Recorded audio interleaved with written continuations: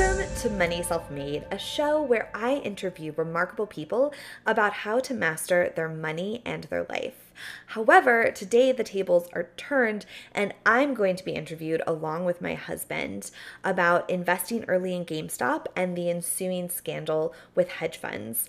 And if that weren't exciting enough, I'm going to be interviewed by my all-time favorite financial podcaster, Paula Pant of Afford Anything. So this was so fun and so exciting for me. I hope you also find it entertaining and informative, especially now that GameStop is making a comeback to the moon. Before we get started, please remember to smash that like button if you're watching on YouTube. And if you're listening over a podcast, remember to subscribe wherever you happen to listen. It's such an honor and a privilege. Thank you for tuning into our show every week. And without further ado, please enjoy this interview with Money Self-Made and Afford Anything.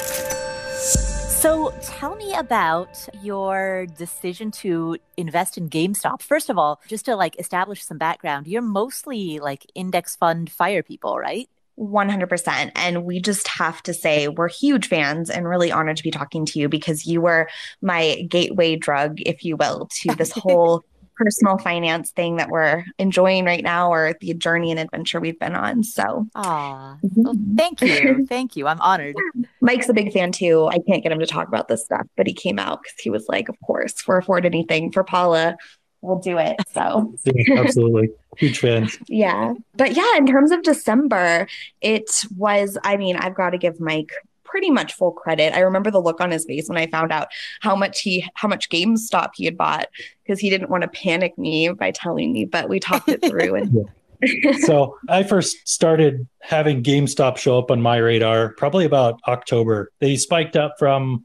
I think, $7 or $8 up to $11 after hours because they had signed an agreement with Microsoft for some digital revenue sharing for Xbox Live or Xbox Game Pass for Xboxes and that kind of devices that are purchased from GameStop. So there's that revenue sharing.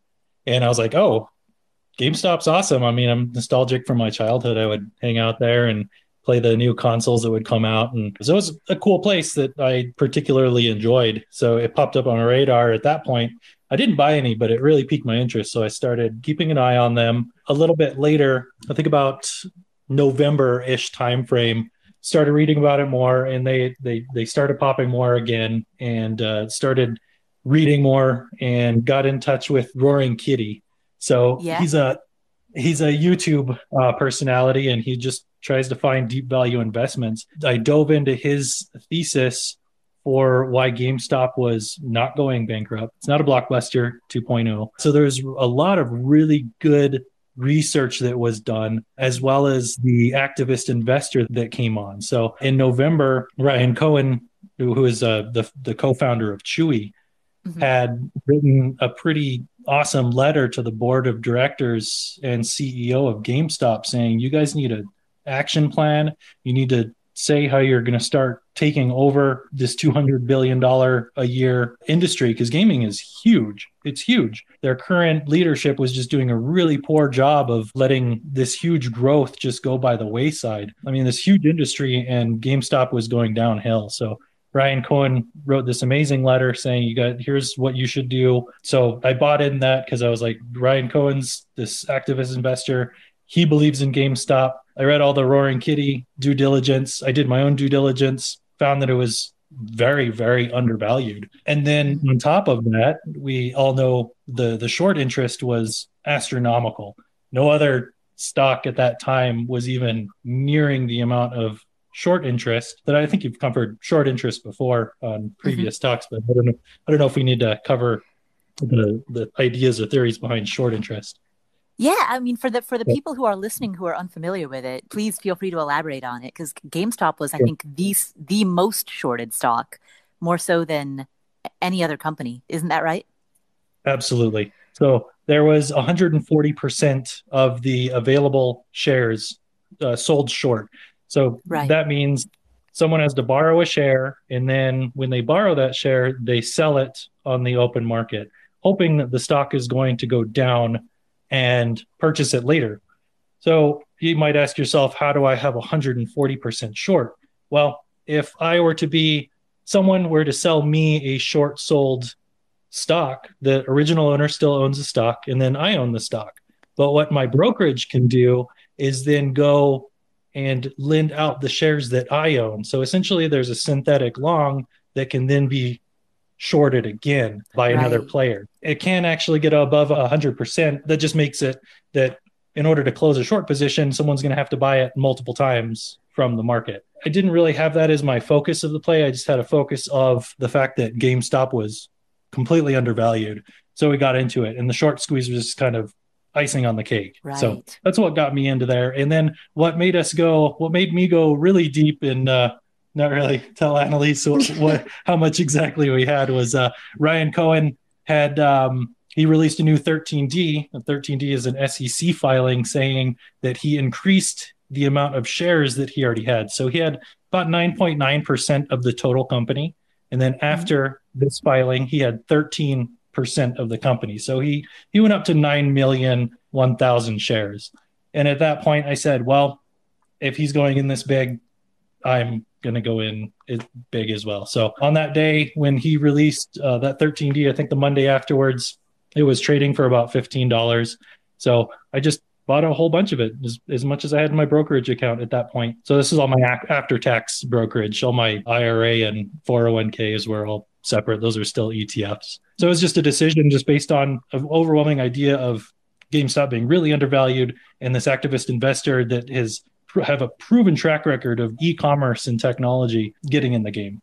Right. So there are a couple of things here. So first, with regard to Ryan Cohen, that piece of the story, there's kind of two things that I'm hearing. One, there's the more fundamental perspective on GameStop and its potential for future growth. Ryan Cohen is certainly one of the most accomplished e-commerce entrepreneurs in recent history. The growth of Chewy.com was absolutely impressive. And when he wrote that letter to the board of directors, that letter resulted in not just Ryan Cohen, but also two other C-level executives from Chewy.com all joining the board of GameStop. So now you've got three people from Chewy who are all on the GameStop board of directors, and that's certainly very positive news for GameStop. And so I certainly understand how that contributes to a strong fundamental outlook. And then the other piece of it, as you touched on, is the naked short sales, where people who had located a share from a broker but had not necessarily borrowed it and locked it up, they'd simply located it, meaning you can short more than the shares outstanding. That, I think, is another very fascinating piece of the story, because if GameStop exposed some structural deficiencies in the market, I think it certainly exposed the trouble with naked short sales. You mentioned that was not a big piece of the decision-making factor for you. At what point did you realize, as history would have it, ended up becoming a big piece of the story? At what point did you realize that this is getting into more than just fundamental territory? That was right when they did the board of directors shakeup. Ryan Cohen, they announced he was coming onto the board of directors. He was bringing his previous Chewy COO and CFO. And at that point, Wall Street had about a day of lag. But after that, I think we shot from $15 up to, I don't know, it was $60 or something. It just started going on a meteoric rise. And I said, okay, yeah, this is the squeeze. This is what's going on right now. So that's actually happening at the moment. It kind of took that to really solidify that, okay, this is happening now. What was with that website, The Squeeze Has Squoze? This was a thing. Mike kept talking about the squeeze has not squoze yet, but I think the squeeze was prevented from being squoze. Is that correct? Yeah, I mean, there's some speculation around the squeeze. The real true squeeze is what shut down the market and they stopped trading. So on the morning of the 28th at about 9:30, we saw a halt because the volatility on GameStop was through the roof. I think we hit about $380 some at that point when it halted after being up at $500 in the pre-market. That volatility halt up, we saw that some users on Robinhood actually had some shares being sold at a market at $2,000. So I think at that point, things stopped. The market was about to break. We didn't actually see the short squeeze because everyone was disallowed from buying, at least on a certain amount of brokerages, as well as certain clearinghouses like Apex. So we saw E-Trade, Robinhood. Robinhood's getting the flack, but there was many other brokerages that stopped the ability to purchase GameStop on that day. Right. But the purchasing and buying, and so only the sell button was there. And then the only person or the only people who couldn't buy was through certain retail clearinghouses. So like large scale prime brokers and hedge funds and things like that were never stopped from being able to buy and sell. Right, So- exactly. And that's what triggered so much of the outrage. Retail investors were barred from buying while institutional investors could still participate in the market. So it's certainly, if nothing else, it was certainly bad optics. As for Robinhood getting so much of the flack, I mean, my impression is that the reason Robinhood is receiving the bulk of that flack is because trading halted on many other retail platforms such as E-Trade and Schwab, simply because the stated reason was the platforms just got overwhelmed. And so they shut down all trading. Essentially, the platforms just went down temporarily because the system was overwhelmed. But once trading was resumed, those other brokerages allowed two-way trades. You could, a retail investor could buy or sell. Robinhood only allowed one-way trades. You could only sell but could not buy, which necessarily exerted downward pressure on the stock. Correct. It wasn't just Robinhood. Apex Clearinghouse, there's a few others that actually use Apex for the clearinghouse. They stopped being able to purchase, but selling was okay.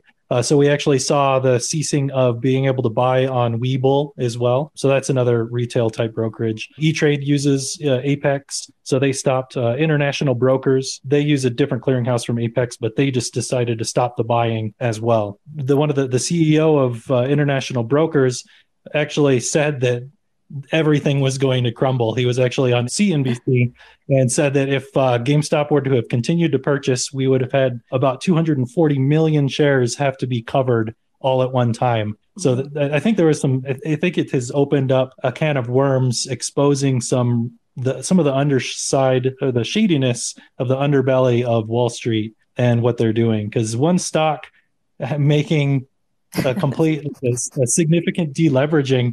When I say deleveraging, if you take a look on the 28th, the entire market went red.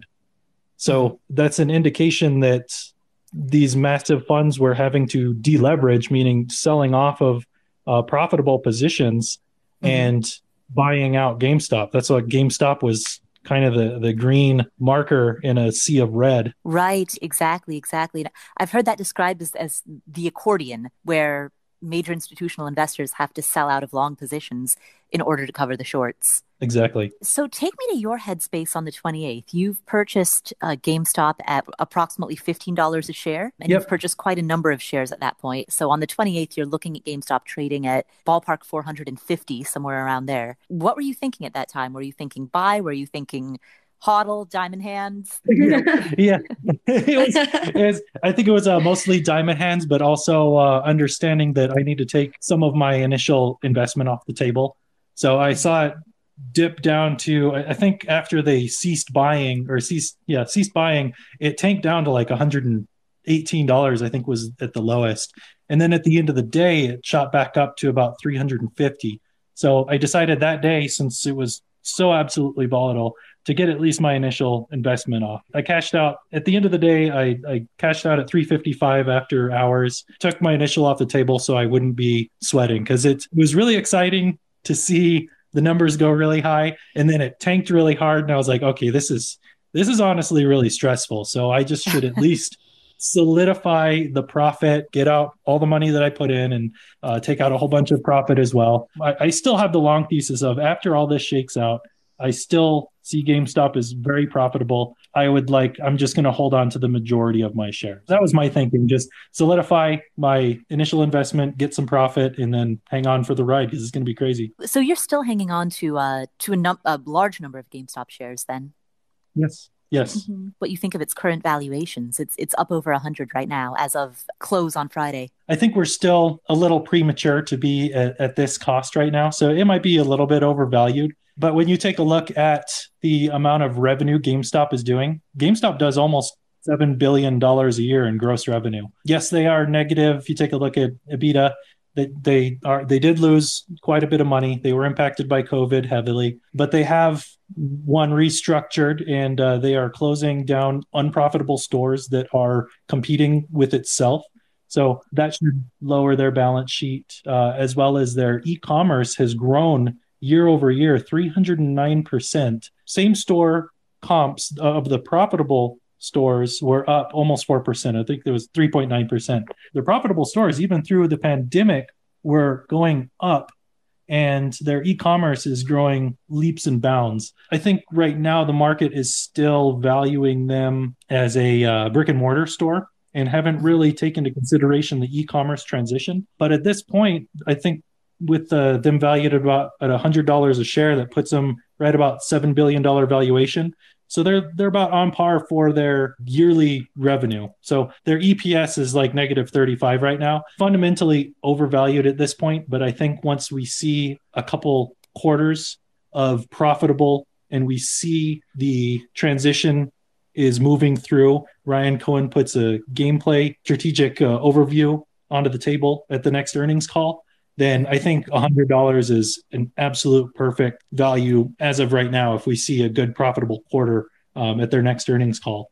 And then from there, it's going up. The bull thesis at this point, within the next couple of years, if the transition is successful, they move to mostly e-commerce, they continue downsizing their unprofitable store footprint, I could easily see it in the $180 to $200 range. That's my current thesis. Moon thesis is if Ryan Cohen can do what he did with Chewy and make this a $40 billion company, because the gaming space is actually a much larger space than the pet space. I think it's like $40 billion a year, where gaming is, I think, upwards of $200 billion a year and growing pretty consistently. So my moonshot's there. If we ever get there in the next few years, then that's about $650 a share. That's my bull thesis, if we can ever get there. I mean, that's Chewy, an extreme. It sounds like an extreme bull thesis. Yeah.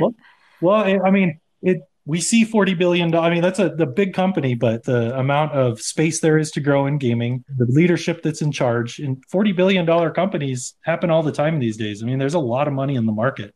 So right. It wouldn't be completely unheard of if we get a good transition and they become a growth company. That's the biggest thing. But right now, if we don't value them as a growth forward-looking company and we just value them at like brick and mortar and we have a couple good profitable quarters looking forward, then $150 to $200 valuation is going to be spot on. Going back to when you made that decision, when it was trading at $15 a share and you made the decision to go all in with the bulk of the money that's in taxable brokerage accounts, why all in on GameStop rather than any number of other companies that also have good prospects for the year ahead? GameStop was the downside was really, really low.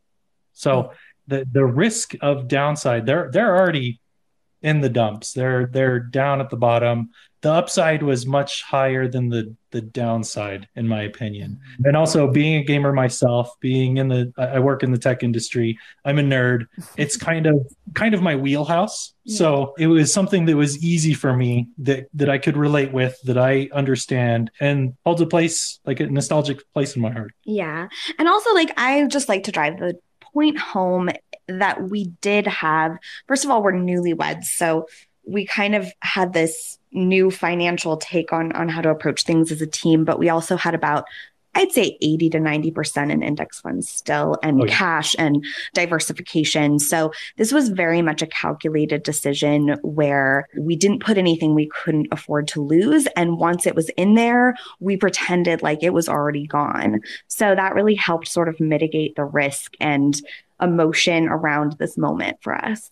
Yeah, exactly. Have you, so you mentioned your newlyweds. Have you ever gone heavy on any other individual stocks before, or is this one the first? That was the first time that a situation is presented where I said, wow, all the evidence pointing in the direction of a turnaround is there. And the risk of not doing it outweighs the risk of doing it.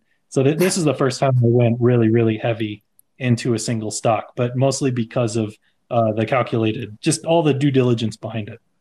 Right. Yeah. Mike got into day trading about a year ago because we've discovered all of these new exciting hobbies thanks to COVID-19 and quarantine. But it was fun watching him kind of learn. And, he went through some tough days too, right? In the learning experience. There were some expensive days, but he was really intelligent in the sense that if he had what we'll call bad luck or if he made a bet that didn't pan out, he would then reflect on what he did wrong, how he would do it differently. So very much treat it like an analytical learning experience rather than like a game of chance, if that makes sense. Have you found in the course of getting into day trading over the last year, has it required new skills when it comes not just to stock analysis, but emotional mastery and behavioral mastery? Yes, absolutely. I would say that having kind of no emotions towards money is kind of how you have to do it. Because it definitely has a certain amount of mastery, because watching a loss is probably much worse than watching a gain. And that's psychologically proven. Many people are okay to see the numbers go up, and if they win, they go, "Yay, I won!" But they won't sell it and lock in profit. But if they see it go down, then they're really quick to sell it and lock in that loss. So yes, having an emotional mastery around the ebb and flow and the constant flux that the market is, and if you lose, then looking at it very analytically, understanding what you did wrong, understanding what you did right, reanalyzing it, and moving forward there was a lot of that, because there were some days where I lost like 15,000. I think was one of my first worst losses when starting to get into a little bit more. I wouldn't say day trading. It's not my constant focus. I do have a normal day job. I would say it was more like swing trades. Mm-hmm. It's just a very small amount of my portfolio that I would play with. But that day would really taught me like, okay, if you lose that much, then what did you do wrong? What could have gone correctly? And also just taking a break. Like, don't revenge trade. Don't try to make your money back. So there was a lot of that. Like, okay, let's take a pause. Let's take a breather. I actually deleted all of the applications off of my phone. So I deleted all the brokerage applications, all the stock research applications, and literally called it quits for like 2 weeks. Took a breather, thought about what happened, replayed things in my head, and came back to it with a fresh approach. And I think that was a really good learning lesson about just not willy-nilly throwing money at things that you don't quite understand. At that point, it was mostly options, so and short dated. So it really made me like say, okay, this is not the right way to be doing it. So I need to recalculate, refocus. So I haven't been doing options much. It's all just stock purchases at this point. Yes, I think the reason we're huge fans of Afford Anything is that there is such a mindset mastery element to it, of being able to take risk and stay calm and not get caught up in like the fear greed cycle, or FOMO, as millennials would call it. So that's definitely what I learned from this experience. But even on the ups and downs, I still felt the rainbow of emotion that you go through, and had to revisit our strategy, long-term plan. And even as it was going up and down, we had friends and family calling us completely crazy. And so what I've really learned is the value of contrarian investing, which is something I think we're both really excited about. So the idea of deep value investments and the acquirer's multiple. So this is from Benjamin Graham, who is Warren Buffett's mentor. And his theory is that companies typically revert to the mean if it's a good company without fraud on the books. So if you bet on companies that are doing successful, they might return to the mean, like the medium of what a company does. Whereas if you bet on a company having a bad day, it too will return to the mean. And that's what has really excited me about this entire situation is the idea of deep value investing and how to put together that kind of portfolio. Yeah, we've definitely increased our knowledge around deep value and understanding how to spot these kinds of deals. So we've been trying to put together a portfolio and not necessarily buy anything immediately, but learning how to dive into the company's 10Ks, 10Qs, and understanding balance sheets, and trying to understand how we could identify these really, really deep value plays where, as long as they don't go completely bankrupt, then perhaps they will return to the mean. And we're seeing value plays like around the travel industry currently, like all the airlines and cruises and travel type stuff. Because as the vaccine rolls out, then these are going to return to the mean. So it's really opened our eyes to not just index funds, but how like Warren Buffett and his predecessors would trade the market and how they became multiple billionaires, which it totally intrigues me. Mm-hmm. Absolutely. After we kind of got into the fire thing, we've just needed to go next level. We're starting to get like, oh, what else can we do? You know, we have so many index funds, so we just needed a new fix, I guess. I understand that for sure. For sure. And I share the same strategy where everything in a retirement account, in everything in my 401k, my IRA, my HSA, all of that is in index funds. But then that additional money that's in taxable brokerage accounts, it's nice to be able to play with that a little bit, to take some bigger risks there, because that's money that's outside of core retirement. It's a small portion of my overall portfolio. You know, it kind of creates that interest that sort of keeps you in the market and allows Absolutely. you to make those higher volatility plays. Definitely the experience has changed my perspective on risk in a lot of ways, because I've been pretty risk adverse because I saw my parents make financial mistakes. But then I've realized a lot of times if you can take that risk, sometimes being in the game is a good thing, as long as you've calculated the decision. How was it with GameStop specifically? You know, oftentimes when it comes to investing in any given stock, even if there is a lot of volatility, even if there is a lot of emotion, it doesn't become so comically absurd that it reaches the front page of every newspaper, you know, and non-finance people are hearing about it. Like, what happened with GameStop was, particularly once it became kind of tinged with like sort of an Occupy Wall Street movement around it, you know, once it hit the mainstream headlines, how were you able to, like, how did you process all of that? You know, when you invest in any other given stock, if you invest in Marathon Oil, even if there is a multiplying effect on the price of the stock, you know, Marathon was trading for $4 a share at the beginning of the pandemic. It's up. It was up over 11 just last week. So certainly, you know, you see that kind of growth happening in all sorts of stocks that don't end up developing a circus around them. How did you process everything that was happening with GameStop, given that it was all so unexpected, everything culturally that was happening? Yeah, that was a really interesting one because it did it started a deep value play. And then it turned into this, oh, we're going to squeeze everything. And then suddenly it turned into this battle, David and Goliath. I don't even know how it got there. It was,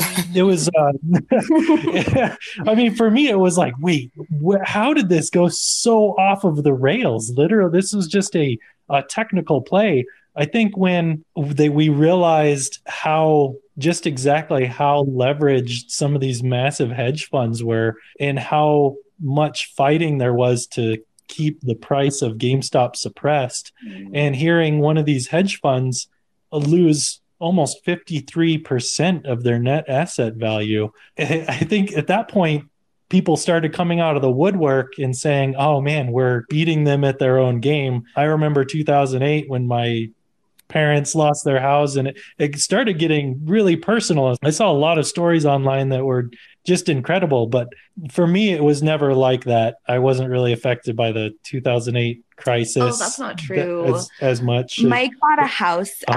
He bought a house like right before everything tanked, but he was smart and he held on to it. And Mike has a very like interesting and humble background. Like he couldn't go to college because parents didn't have credit for like the application. And I think you bought a house right in 2007, but you hung on to it. Oh, yeah. I hung. Yeah. So I did purchase real estate right at the height of the bubble, but that's kind of a side story. The whole idea of it becoming a David and Goliath, I think the media really kind of steered that narrative a lot, but there were definitely stories online. So for me, it was never that, because even though I had purchased real estate at the height of the housing bubble, it didn't affect me because I held on to it. I didn't sell it. I still had a job through the entire recession. That really wasn't a point for me, but it was very interesting to see that narrative take place.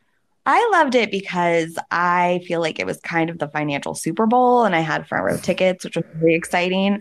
But at the same time, I worked in social media for a time and I saw the power of community and how incredible it could be when these people kind of band together.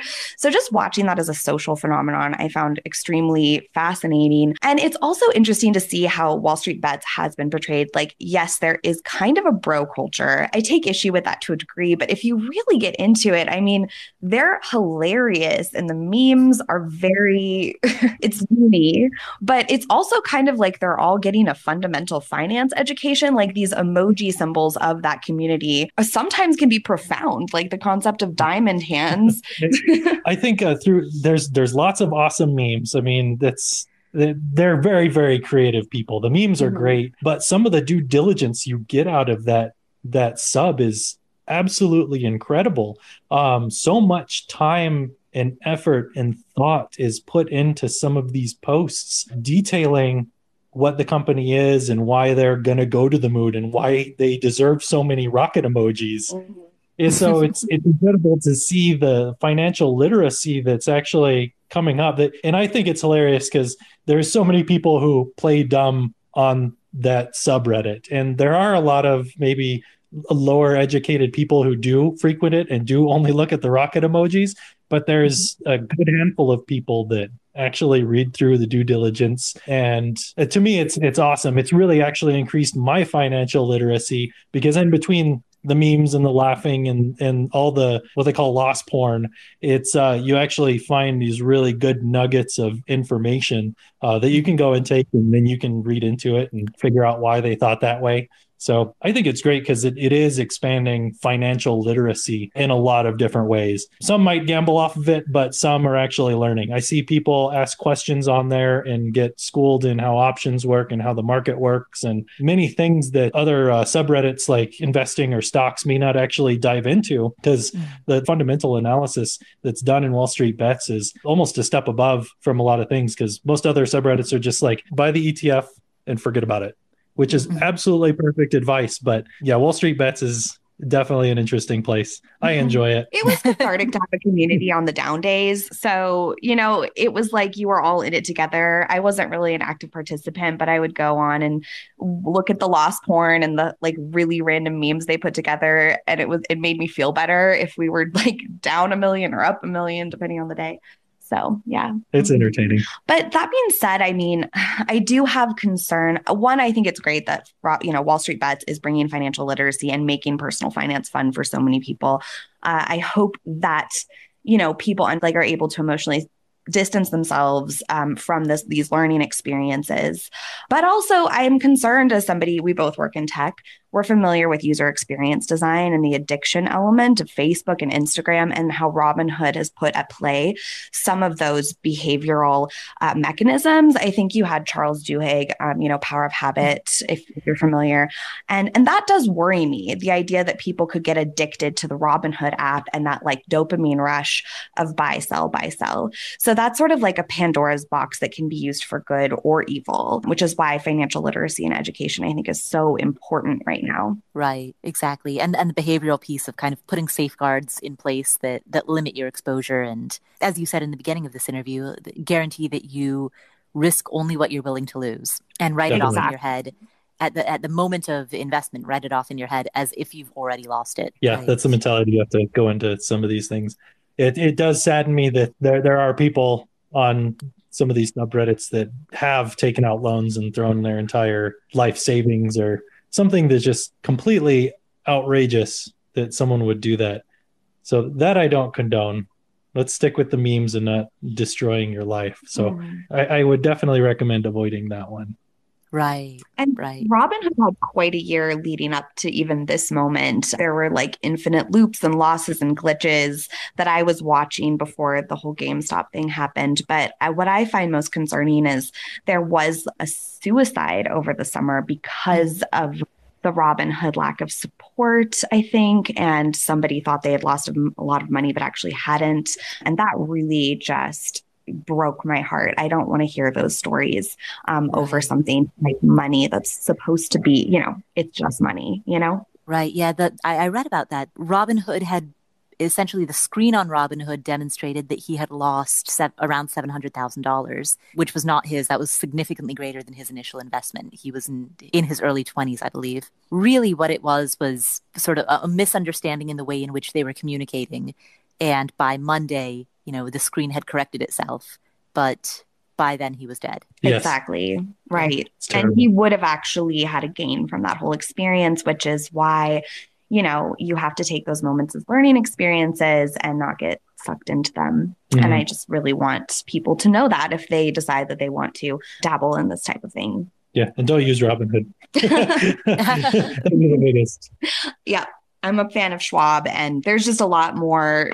It's just harder to just jump at your first initial instinct in some of the other brokerages, I think, which is good. Yep. Did you invest in any of the other stocks that were promoted by Wall Street Bets, such as Nokia, BlackBerry, Bed Bath & Beyond, Express, the other stocks that were heavily shorted and touted by Wall Street Bets over the course of the past couple of months? No, I didn't get into any of those. Before I jump into things at this point, I will have to do a lot of due diligence. In the amount of craziness around all of the meme stocks at that point, I didn't want to take the time between my job and focusing on what was going on with GameStop. I didn't even bother to get anything else or take a look into anything, because I mean, my take on that, for like, say, AMC was a big one that people were really getting into around the same time that GameStop was blowing up. And AMC, for me, didn't have the same fundamental value that GameStop really stuck out for, because GameStop has multiple revenue streams. You got a huge e-commerce ecosystem, as well as their still brick and mortar, where AMC is literally just movies, and they make money off of like popcorn and food that's inside of the place. So not having multiple revenue streams and still being in the pandemic and not knowing exactly when all the shots are going to be rolled out and have all that completed just left too much of a gray area for me to want to jump into. And then BlackBerry, I know what BlackBerry is. They were a phone manufacturer, but apparently there's going to be a pivot into security type tools for EVs, which could be interesting, but I haven't taken enough time to really understand whether or not there's enough fundamental value there to really want to jump in. Lots of memeing around there, but for me specifically, it does take a lot of research, and I do want a fundamental basis of success in the future. Well, it sounds as though you're doing it right. You're doing the proper due diligence rather than simply following the memes. Yes, it takes a lot of that. So meme stocks are great. Like, there's an opportunities to make a lot of money in meme stocks, because as with anything, it's like a wave. It's momentum. If you can jump on the wave and catch the wave and move through it, that can be great. But for me, it's more than just having the momentum. I also need that fundamental. Even when the wave is done, will the wave continue to be like a tide comes in over a gradual period of time, so I can actually hold this for long term and be able to have a nice significant growth in the long term? And then, say if this is a taxable account, then my capital gains are going to be much lower, because it's not a short-term investment. I don't have to get in, get out, and then pay upwards of 40% of tax between state and federal. That's my take on it. Yeah, the capital gains tax was a whole question mark over our heads that week that made things particularly stressful, especially because our original strategy was to hang in the game and, trying to weigh out the pros and cons and then do mathematical projections, like if we sell now, et cetera.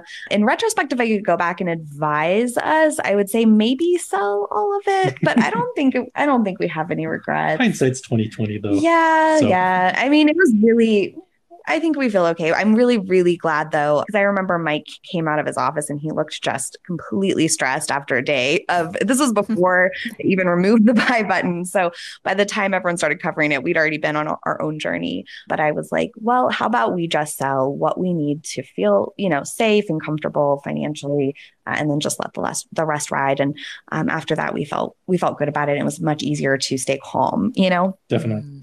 Yeah, so that's a big part of my strategy as well. When I'm not sure about what to do about a stock, I will remove the cost basis so that, what's left over, what remains invested is quote unquote house money. And then oftentimes I'll set a stop loss order or a series of stop loss orders so that I can capture the upside while still protecting against downside. Yeah, definitely. Yeah, Yes. the trailing stop is always good for that one. So it'll move, that stop will move as your profit moves up. Yeah, and that is what is such a kicker is I think Mike had actually put his stop at 500 and we got $18 away from your prediction. Yeah. Well, if they hadn't stopped the buy button, we would have easily hit it. Yeah. I mean, technically, the fact that they did that probably cost us about $2 million ultimately, something along those lines. That's crazy. So, I mean, we have no regrets because these things, again, it's gambling in my mind. So, like, the world doesn't owe us anything, but it is interesting that that decision on Robinhood's part was such an extreme cost to our projections. Exactly.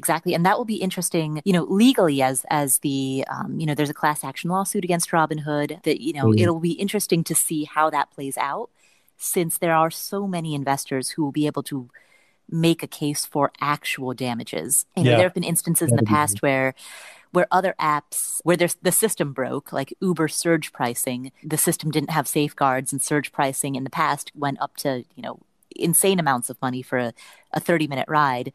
But it was much harder in those cases for users to demonstrate actual financial losses because a judge could say, well, you didn't have to take that ride, you could have just walked, etc. But with a case like Robinhood, there are genuine financial losses. I think there's a much clearer picture that people can paint.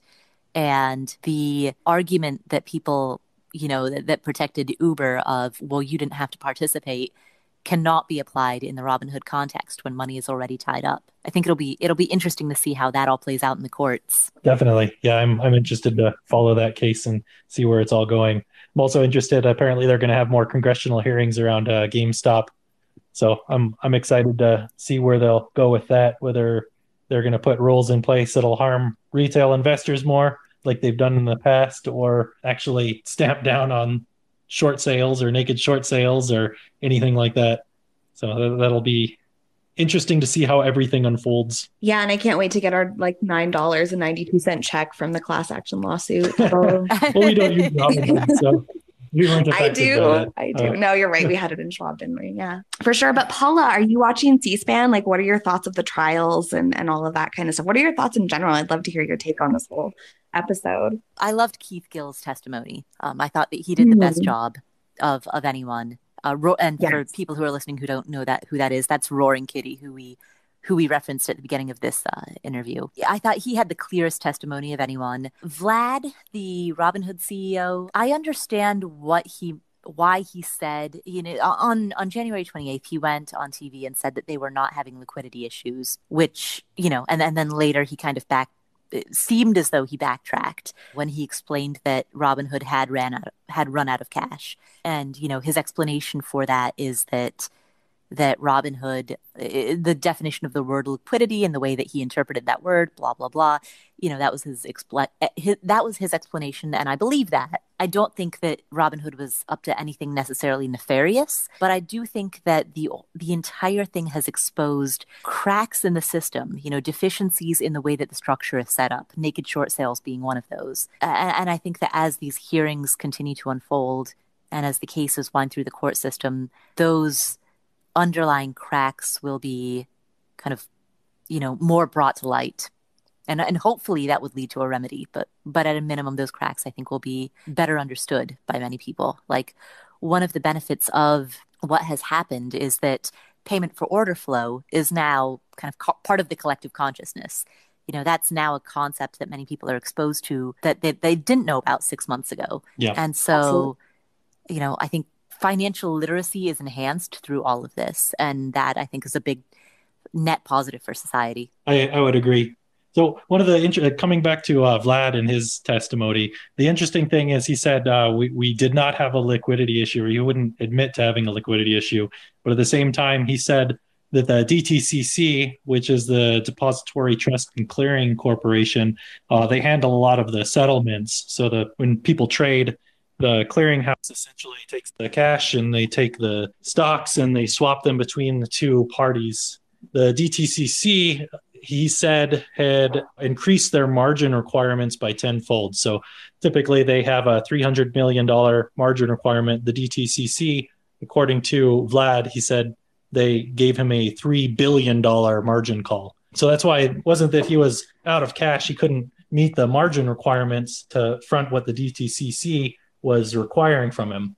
But then we got a later testimony from the DTCC, which said that they waived the capital requirements before the open of the market on the 28th. That was a really interesting thing. So we have two conflicting pieces of information, one from Vlad and one from the DTCC. The payment for order flow is actually really interesting, how Citadel pays for all the order flow from Robinhood so they can front run all of the retail orders. But I think one of the things that I saw missing in terms of questions from congressional and the congressional hearing is failures to deliver. So I don't know if you're familiar with this one, Paula, but GameStop has been consistently on a fail to deliver.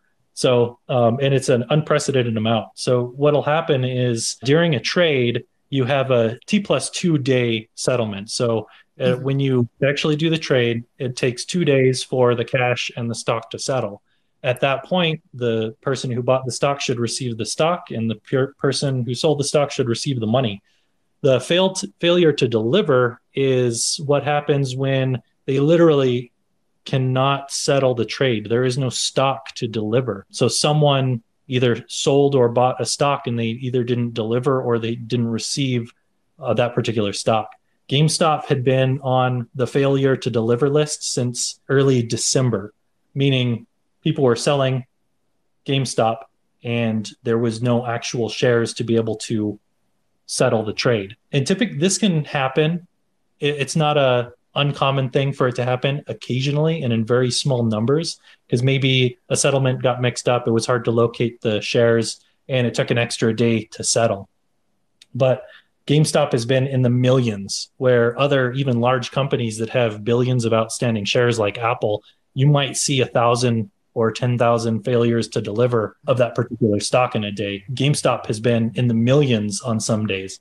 So after the 28th, when it tanked really hard and everyone was unable to purchase more, there was like $320 million of failures to deliver that occurred on that day.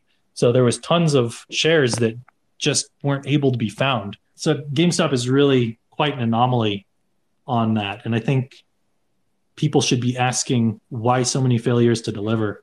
This actually, the same kind of thing happened to Overstock.com. And the Overstock CEO was adamant about trying to fix naked short selling, because that behavior, being on a constant failure to deliver, was indicative of naked short selling to manipulate the price down. We're kind of seeing that same thing here on GameStop at an unprecedented level. If there was any questions that I would ask if I were a congressional person, it would be that: where's the shares and why are there so many failures to deliver? And what does the DTCC have to do with that? Because the DTCC can actually authorize, and market makers like Citadel are able to naked short sell because they are a market maker. In order to supply liquidity, they are allowed to sell shares that aren't there, but they shouldn't be doing it in such an amount that causes issues like this. Yeah, that was the weird part of this. I remember Mike and I were having a conversation and I was like, why can't a stock sell out technically? And this whole situation has illuminated that for me. Right, exactly. Thank you so much for taking this time to share your GameStop experience. This has been a really interesting conversation and a very interesting story to follow. Yeah, thanks for having us. This has been awesome. Yeah. We're really just honored to be able to talk with you. So yeah. Well, Yes. Thank you. Thank you so much for having us on the show, Paula. That was a true honor. I know it was a blast for my husband because he loves retelling his GameStop story to anyone who will listen. So thank you. It was just a pleasure. I had such a great conversation. It's always good to talk to Paula. I highly recommend you check out her links in the show notes on moneyselfmade.com or on our YouTube channel. It is in the description below. So thanks again so much for tuning in. If you liked this interview, you're going to love what we have coming for you next week. You're going to want to subscribe and stay tuned. If you enjoyed this show, please remember to shoot me a review on iTunes or wherever you happen to listen to podcasts. It really means everything. We live and thrive on reviews. They are the lifeblood of how we are successful. So thank you so much for leaving a review for us. Thank you for tuning in. I will see you next week.